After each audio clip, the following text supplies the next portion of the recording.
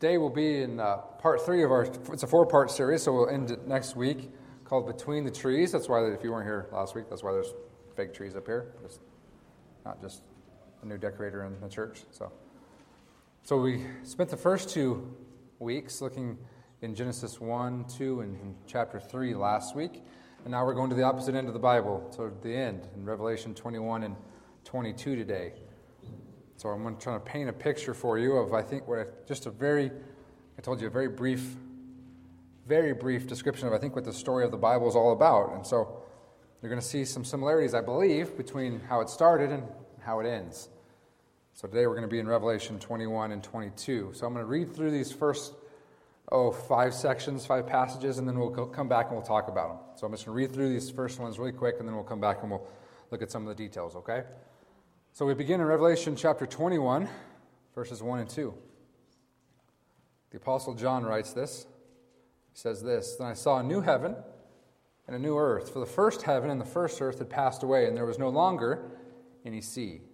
I saw the holy city, the new Jerusalem, coming down out of heaven from God, prepared as a bride beautifully dressed for her husband. And I heard a loud voice from the throne saying, 'Look, God's dwelling place is now among the people, and he will dwell with them. They will be his people, and God himself will be with them and be their God. He will wipe every tear from their eyes. There will be no more death, or mourning, or crying, or pain, for the old order of things has passed away.' He who was seated on the throne said, 'I am making everything new.' Did not see a temple in the city, because the Lord God Almighty and the Lamb are its temple. The city does not need the sun or the moon to shine on it, for the glory of God gives it light, and the Lamb is its lamp. The nations will walk by its light, and the kings of the earth will bring their splendor into it. On no day will its gates ever be shut, for there will be no night there. The glory and honor of the nations will be brought into it. Nothing impure will ever enter it, nor will anyone who does what is shameful or deceitful, but only those whose names are written in the Lamb's book of life.' Then the angel showed me the river of the water of life, as clear as crystal, flowing from the throne of God and of the Lamb, down the middle of the great street of the city. On each side of the river stood the tree of life, bearing 12 crops of fruit, yielding its fruit every month. And the leaves of the tree are for the healing of the nations. No longer will there be any curse. The throne of God and of the Lamb will be in the city, and his servants will serve him. They will see his face, and his name will be on their foreheads. There will be no more night. They will not need the light of a lamp or the light of the sun, for the Lord God will give them light, and they will reign forever and ever." It's a beautiful picture that the Apostle John gives us of what heaven will be like. It's a description, right, of what we have to look forward to someday. What I want to do today is help you see that I believe there's a great connection between what's going on in Revelation chapter 21 and 22 and Genesis 1, 2, and 3. The book begins a lot like it ends. Okay, and so what we're going to do now is I want to take you through some of the passage that we just read in Revelation and look back to Genesis and see where some of these things correlate to each other. Okay, so the bold print obviously is the part I want you to see. So we began this section, Revelation 21, 1 through 2, where John says, "I see this new heaven and this new earth," and he describes it, right? "I saw the holy city, the new Jerusalem, coming down out of heaven from God, prepared as a bride, beautifully dressed for her husband." Look what we see in Genesis 2:22. "Then the Lord God made a woman from the rib he had taken out of man, and he brought her to the man." Now, I was married here in this church. I stood right about where that tree is, actually. And Stacy, who's in children's church, her dad, John, took her from there. Doors were closed. They opened them. And what did he do? You guys have been to a wedding before, right? He brought her down the aisle. Where was I? No one cared about me, right? I'm just standing here. Every wedding I've ever done, I told the guys, "Hey, guys, don't be nervous. No one's looking at you, right? Don't worry about it, right?" What's the language in Genesis 2:22? What does God do? Where do we base our wedding off of? What does God do with Eve? He walks her to Adam.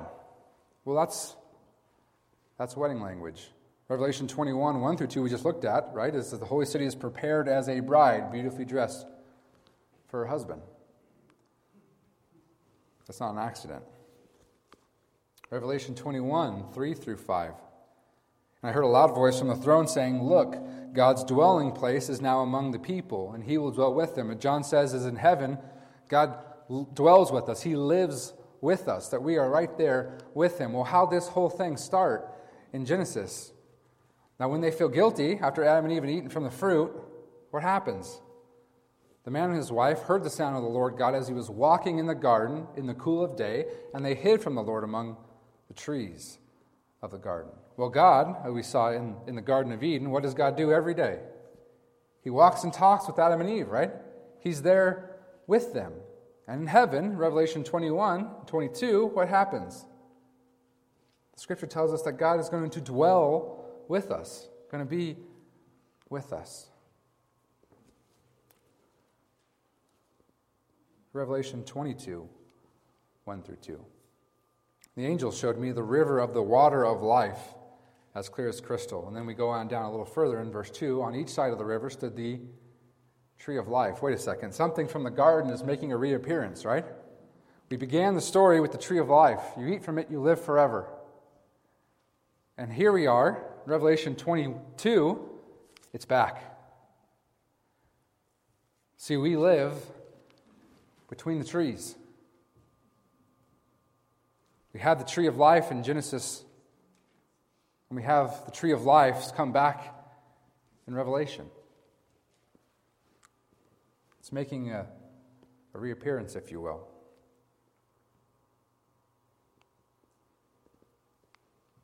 Genesis 2, 8 through 10. You see there in verse 9, where it says in the middle of the garden was a tree of life.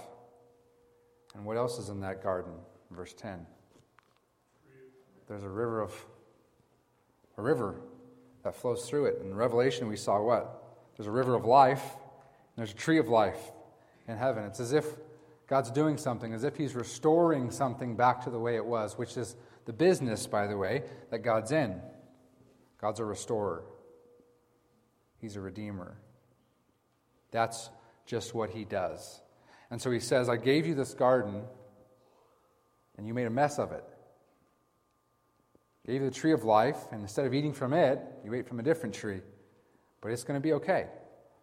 I'll put it all back together. And so in Revelation 22, that tree has made its appearance once again.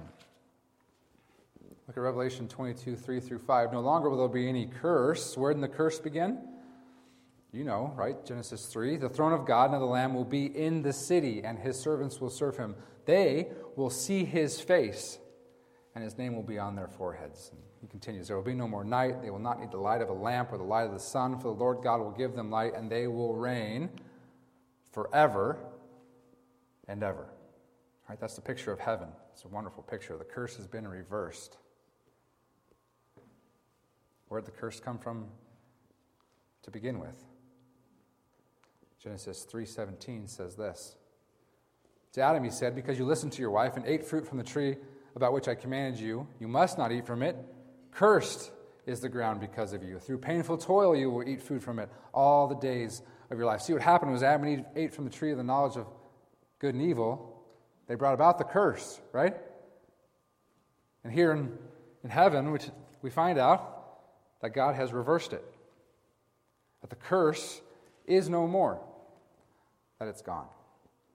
See, I told you that God's in the redeeming and restoring business. That's what he does. The Apostle Paul tells us about the curse in Romans chapter 8, 19 through 22. It says, for the creation waits in eager expectation for the children of God to be revealed. For the creation was subjected to frustration, not by its own choice, but by the will of the one who subjected it, in hope that the creation itself will be liberated from its bondage to decay and brought into the freedom and glory of the children of God. We know that the whole creation has been groaning as in the pains of childbirth right up to the present time. Paul says, you want to know why things aren't the way they're supposed to be? Why things happen that are bad and are evil, that don't make any sense, that bring about destruction? He says it's all about sin. That sin hasn't just affected you and me, but it's affected everything. We should have known, because God told us from the beginning that it would, right? To Adam, now the ground's cursed because of you. Because of what you did. Because you brought sin into the picture, now things aren't how they're supposed to be. And so you and I, we live between the trees, and we live and we've experienced the curse. If you sprayed weeds like I did, you know, right? If you've been through hurts and pains, if you've experienced the death of someone you love, you understand the curse. Things how they aren't supposed to be. It doesn't feel right. It's because it was never a part of the plan. So what we see God doing is He's bringing back Eden in heaven. He's restoring it to what He wanted it to be from the get-go, before Adam and Eve decided to go their own way and do their own thing, and all of us afterwards, right? We've all followed suit by going our own way and doing our own thing, by sinning. What He's doing in heaven, He's restoring Eden back to the way it was supposed to be, how it was supposed to be all along. And this sin thing is no more. I don't know if you remember, but in Revelation 22, 3 through 5, it ended with us reigning forever and ever, because that was how it was supposed to be from the start. Look at Genesis 3:22. And the Lord God said, "The man has now become like one of us, knowing good and evil. He must not be allowed to reach out his hand and take from the tree of life and eat and live forever." Well, the tree of life is back in heaven. When you eat from this tree, you live forever, the Bible tells us. It's how it's supposed to be. If I went through it too fast, here's a little chart for you. Hopefully it'll help make sense. It's not really a chart, I guess. It's more just columns. What we read in Scripture, Genesis 1, 2, and 3 of the Garden of Eden, there's a river flowing through it. The tree of life is there. There's no sin or curse, right, until Adam and Eve sin. God's presence is there. He walks and talks with them, and they're going to live forever. And what do we see in the book of Revelation, chapter 21 and 22? Well, there's a river of life that flows through this New Jerusalem. There on both sides of the river, John tells us, the tree of life is there.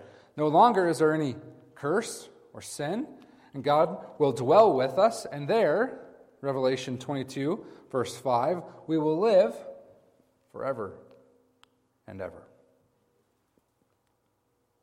We live between the trees. We live in the already, but the not yet. God is restoring things. Don't think He's waiting till just someday in the future. Look at you and me. God's already doing this through us. He just hasn't done it yet completely. He returns is when it'll be complete. But don't think that God isn't already restoring and renewing us, because He is. And so what He's trying to do is He's trying to help you and me see that this, heaven, is just the Garden of Eden restored. That's why so many of our cultural views of heaven are wrong. You see a commercial and they talk about heaven and it's just clouds and angels and people playing harps, and that's not it, man. Heaven is earthy. It's earthy. You're not going to sit there idly by doing nothing. I'll be out of work. That's okay, right? I mean, you're not going to need me anymore. You go talk to God about it. You don't get rid of me. I'll be at a pool somewhere, just hanging out. Come see me somewhere. I never had that realization until I was in my senior year of Bible college, and I had a math professor who asked us what we did. And I said, well, I'm going to be a pastor, and I'm a volunteer firefighter. And she said, well, you're not going to do anything in heaven, are you? And I said, what do you mean? She says, well, there's not going to be any fires, and I'm not going to really need you. I said, well, I guess you're right. I guess I'll take up a hobby. I don't know what I'm going to do.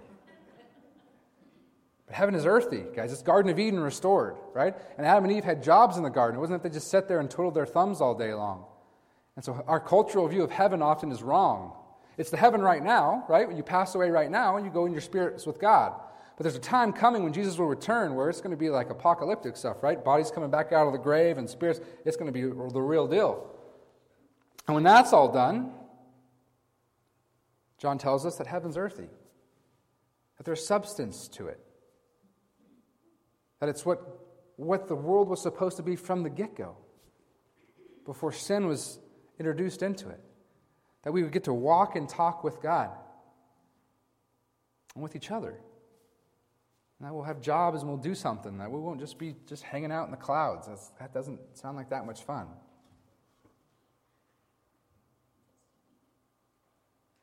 So right now, we live in the tension of we know how it was supposed to be, and we know how it will be someday, but we live today. And it's not either one of these, is it? It's not how it's supposed to be yet.